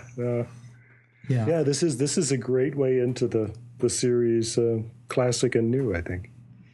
Absolutely. Okay, well, it was great reflecting back, and if you our listeners like to share your experiences and reflect back on what if you were watching back then, or even if you weren't, if you want to go back and watch Rose, or if you caught it later on, during the last 10 years, what are your thoughts about it? We want to hear from you. As always, you can send us your feedback. You can go to our website, the podshock.net, and there's a link there on the top there for feedback, and it will tell you how to send your feedback. There's the Podshock public call box, which works like voicemail, and currently the number is 206-337-4699. And as always, I always encourage you to go to our website in case the numbers change, because sometimes people are listening to this, speaking of time travel, at all different times and years. So, that number does change from time to time. So make sure you have the current number when you do call to leave your feedback, or you could just record your feedback and send it to feedback@podshock.net, which leads us to our feedback. And we have a few feedbacks. But before I do, Dave, can you stick around for feedback, or do you need to step out? I'll have to bow out if I may, and not to be impolite to people doing feedback, because I will absolutely listen back to it. And if anybody said anything kind about me, if in the rare opportunity that they do so, I'll thank them in advance. If there's something nice about me, you'll have to give me a unnice about me, you'll have to give me a warning, Lewis. People only say good things about you. Well, apologies for dropping out, but really enjoy being here, and lovely listening to more viewpoints. Always nice to hear other fans and other co-hosts on the show. But please forgive me those listening to the recording later, and give Colton Collective a try if you haven't already done so. Absolutely. Thank you, Dave. It's on talkshoe.com, Colton Collective. You can catch it there, or later you could catch it live there, I should say, or later, or you could also catch even pre-recorded ones you could catch on talkshoe.com. Go to iTunes. But I was just going to say, or subscribe on iTunes. There's only 506. There's only 37 complete days of episodes to listen to. Sure, you got the time. Okay, guys. Thank you, Dave. Catch you later. Thanks, Lee and Kyle. Hey, thanks, you. Lewis. Bye. Cheers, Dave. Okay, well, we'll get to feedback. We have a few feedbacks to cover. Blue Box Bill and Blue Box Roadster. It's a Blue Box festival in feedback today. I should explain that we had a feedback episode not too long ago of when we did a series of live shows after Peter Capaldi's run of the series. We did live shows. And then afterwards, we came back to do studio shows. So we accumulated some feedbacks, and we did one episode of just feedback.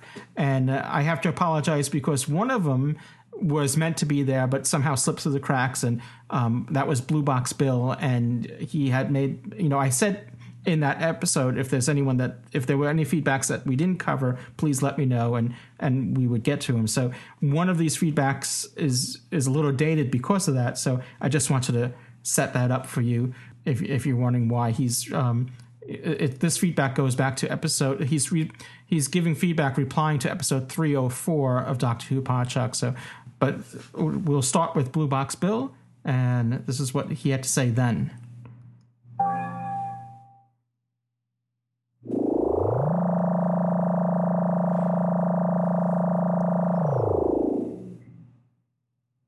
Scientists say that the freak conditions are due to slight fluctuations in the Earth's gravitational pull. Fluctuations that apparently only happen once every 1,000 years. Here's what our cameras in Hawaii saw. I love humans. All of us seeing patterns in things that aren't there. Meet the government's worst-kept secret. The source of all our growth technology. It's fully programmable matter. It can absorb, convert, transmit, and program all forms of energy. In fact, it's even learning to replicate itself at the cellular level. The chameleon of the elements. Once a reading's been taken, we can manipulate its molecular structure into anything. Replicate a living organism down to the hairs on its chin, even clothes. And everything's identical. It uses the energy it absorbs not only to copy, but to recreate and restructure any given substance. The flesh. Axonite! Oh, hello there. Apparently I'm caught up in a bit of a time clash. It's all gone wibbly-wobbly, but I'll do my best to carry on. Here goes. Greetings and salutations, Podshock. Today's feedback is in response to episode 304. Bill, is that you? Why, yes, Joe. It's me. Bill? Bill, where are you? I'm right here, Joe. But you can't see me, can you? Time is slipping in and out of phase. Maybe the Clash is breaking up. No, wait. The Clash broke up in 1986 if memory serves. Okay, enough pop culture trivia. Time is running out, but it isn't wearing both shoes. It's left one behind. And that makes about as much sense as this next clip. Doctor, I wasn't imagining things. I tell you, I heard Bill Filer's voice.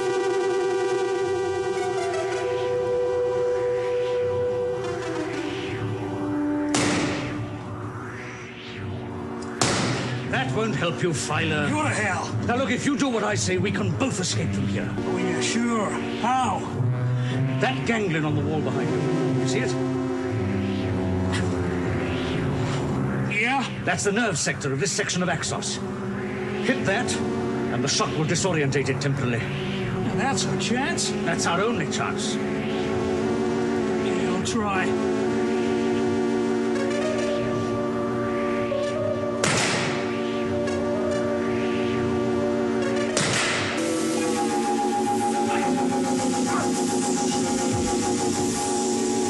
Wait a minute. Hang on. Hang about. Stop everything. I have no doubt that Joe heard Bill Filer's voice. I believe her, but what I refuse to believe is that no one heard Bill Filer firing his gun repeatedly. Lucy, can you explain that one to me? Until next time, keep producing the best Doctor Who podcast out there. Happy travels from Blue Box Bill.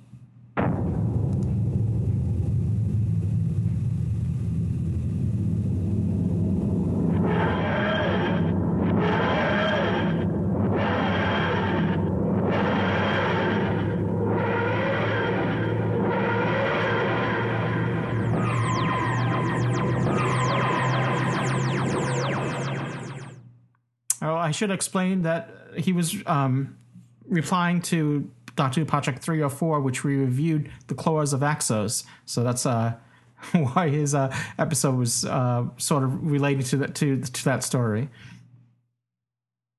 Which is I give him an A+ on creativity. Yeah, which is a John Pertwee story with Third Doctor with Joe Grant, Katie Manning. That was just a lot of fun to listen to. So, yeah. He's very creative. Yeah, thumbs up for creativity. Absolutely. Yes.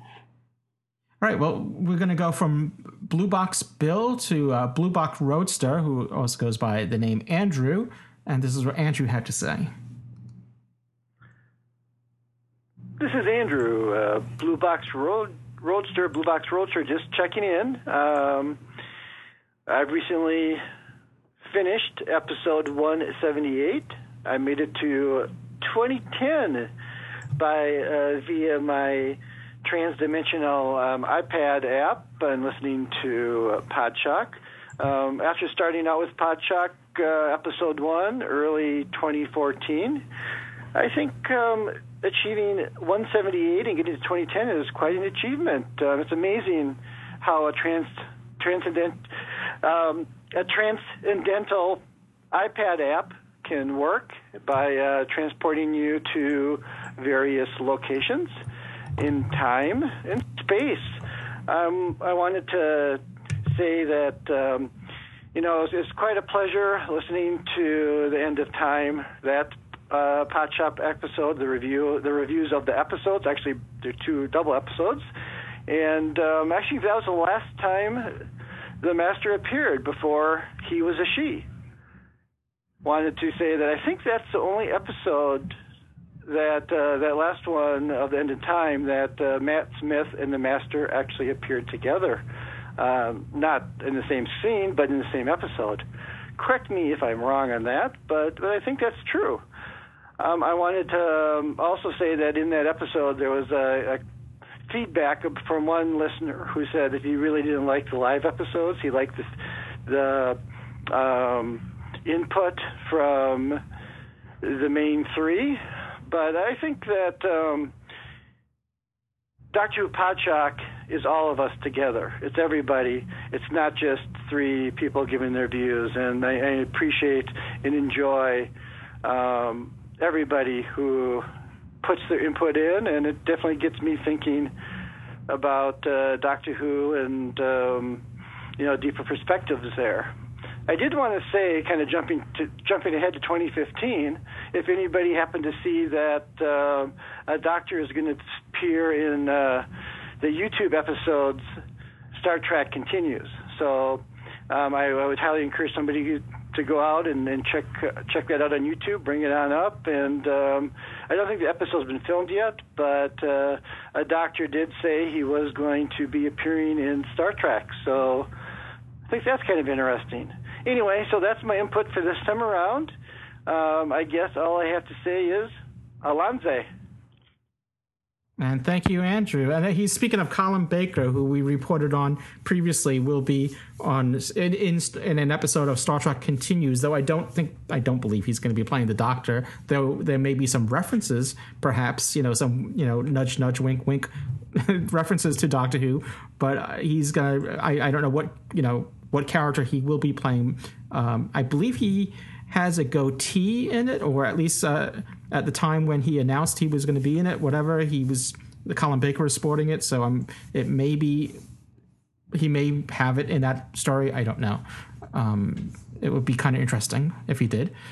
But that's. But also, Andrew, I also want to thank you for your point about that Doctor Who Podshock is not just us hosts talking about it, but we always had an emphasis on feedback, and that's why we always encourage people to leave feedback, and we want to hear what you have to say as well. So it's all about a collection of fandom here, and we come together with this united interest and love and passion about Doctor Who, and that's really what the show is about. Doctor Who Podshock is celebrating Doctor Who. So it's not just me. It's not just Lee. It's not just Kyle or Dave. It's all of us, and that's why we do the live shows when we do the new episodes, because everyone's excited about what they just saw, and everyone wants to kind of chime in and participate. And both I'm here with right now with Dave. Unfortunately, stepped away, but Kyle and Lee are still with me here, and they were participants of the live show. So it serves a purpose, and we'll be back with live shows again. I think I put Kyle and Lee to sleep. No, we're here. Okay. No, we're nodding fervently. All right. Okay.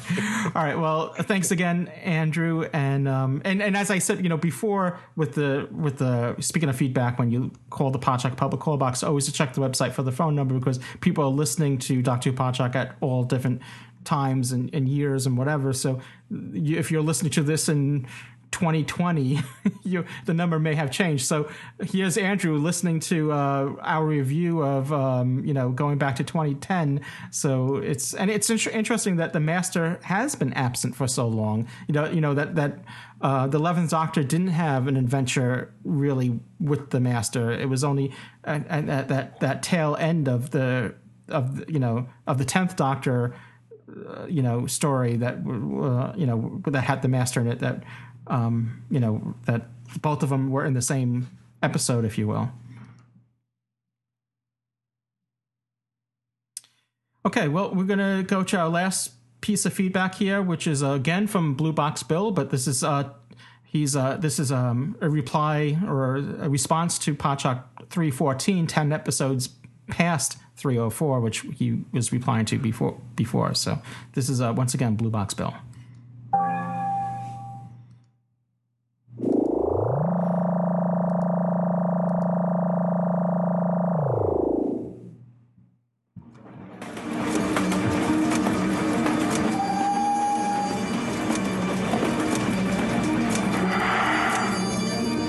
Is there some sort of fancy dress thing on this evening? I don't think so. Why do you ask? Well, that fellow over there, dressed as a mummy monster thing. Who do you mean? I can't see him. You! Throw that man out of my dining car. It's disgusting. I'm sorry, madam. Which man? Which man? I'll have your job. That man, right there, dressed as a monster. Mama, there isn't anyone there. Are you feeling okay? Don't you dare lie to me, girl. I won't be made a fool of. Stop it. Stop it. Stop him at once, right now.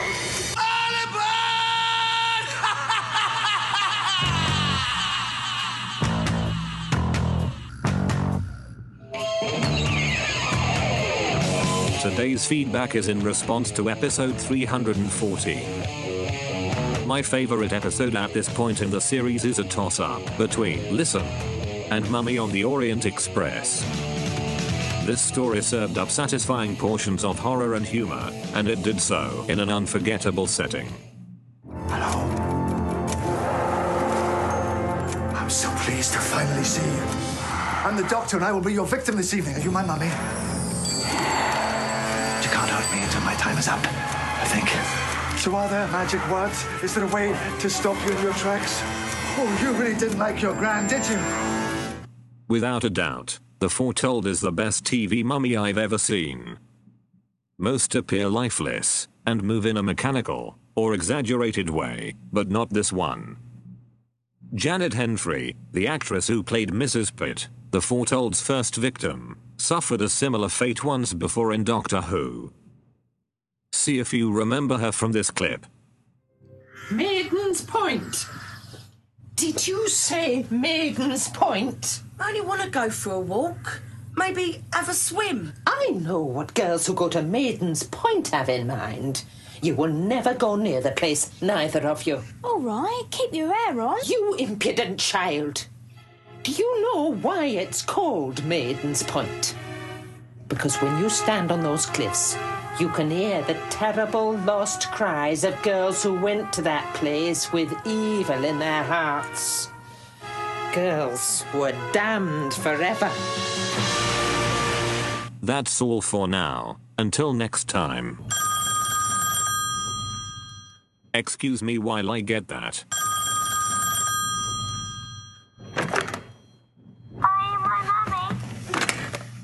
Until next time, keep producing the best Doctor Who podcast out there. Happy travels from Blue Box Bill.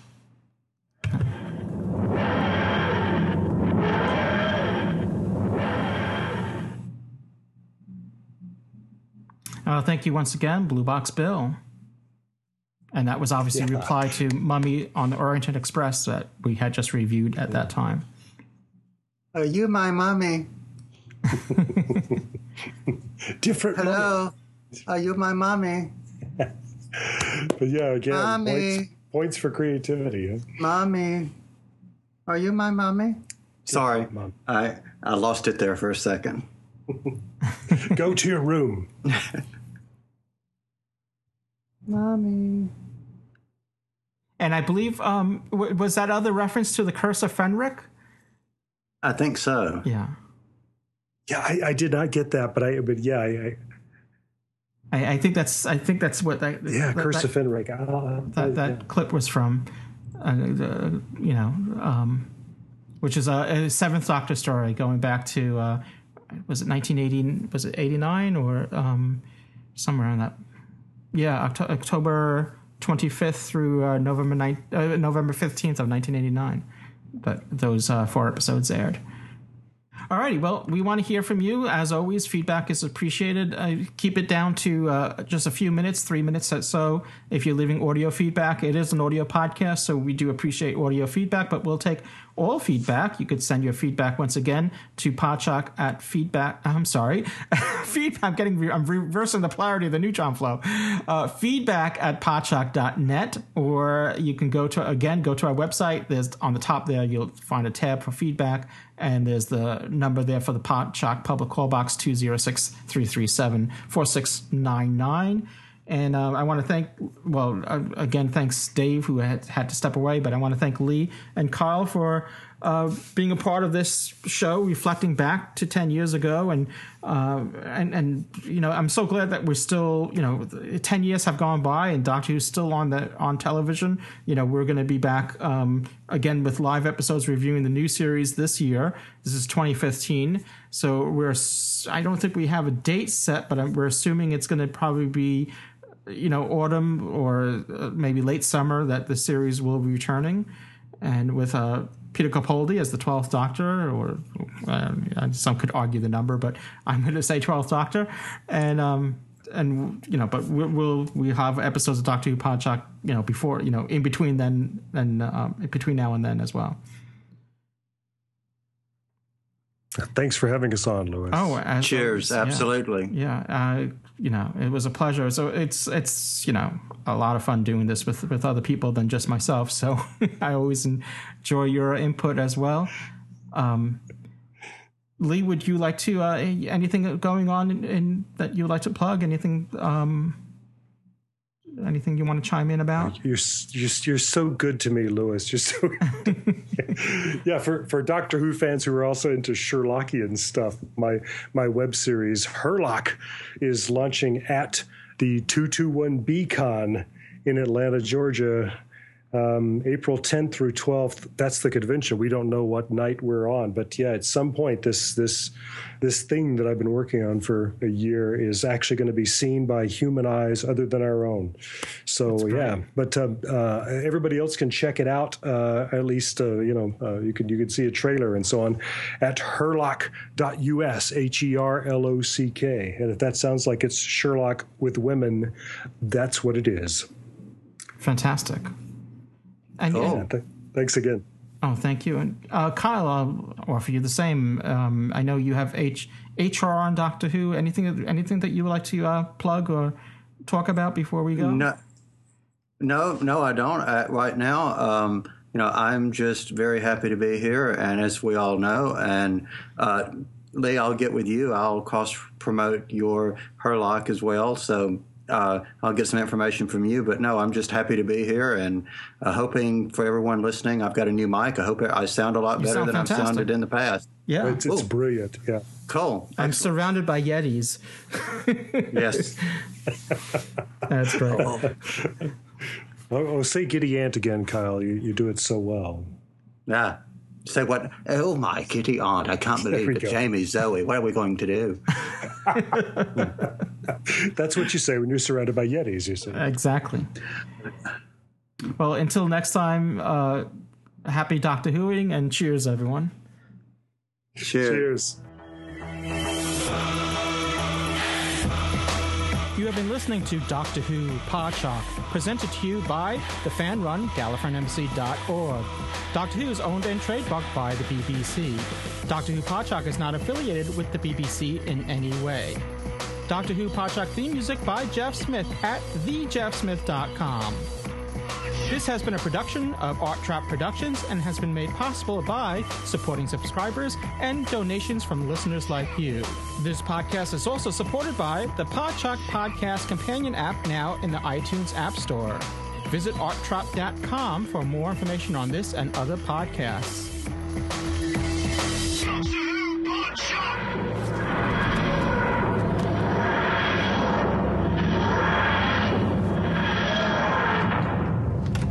By the way, did I mention it also travels in time?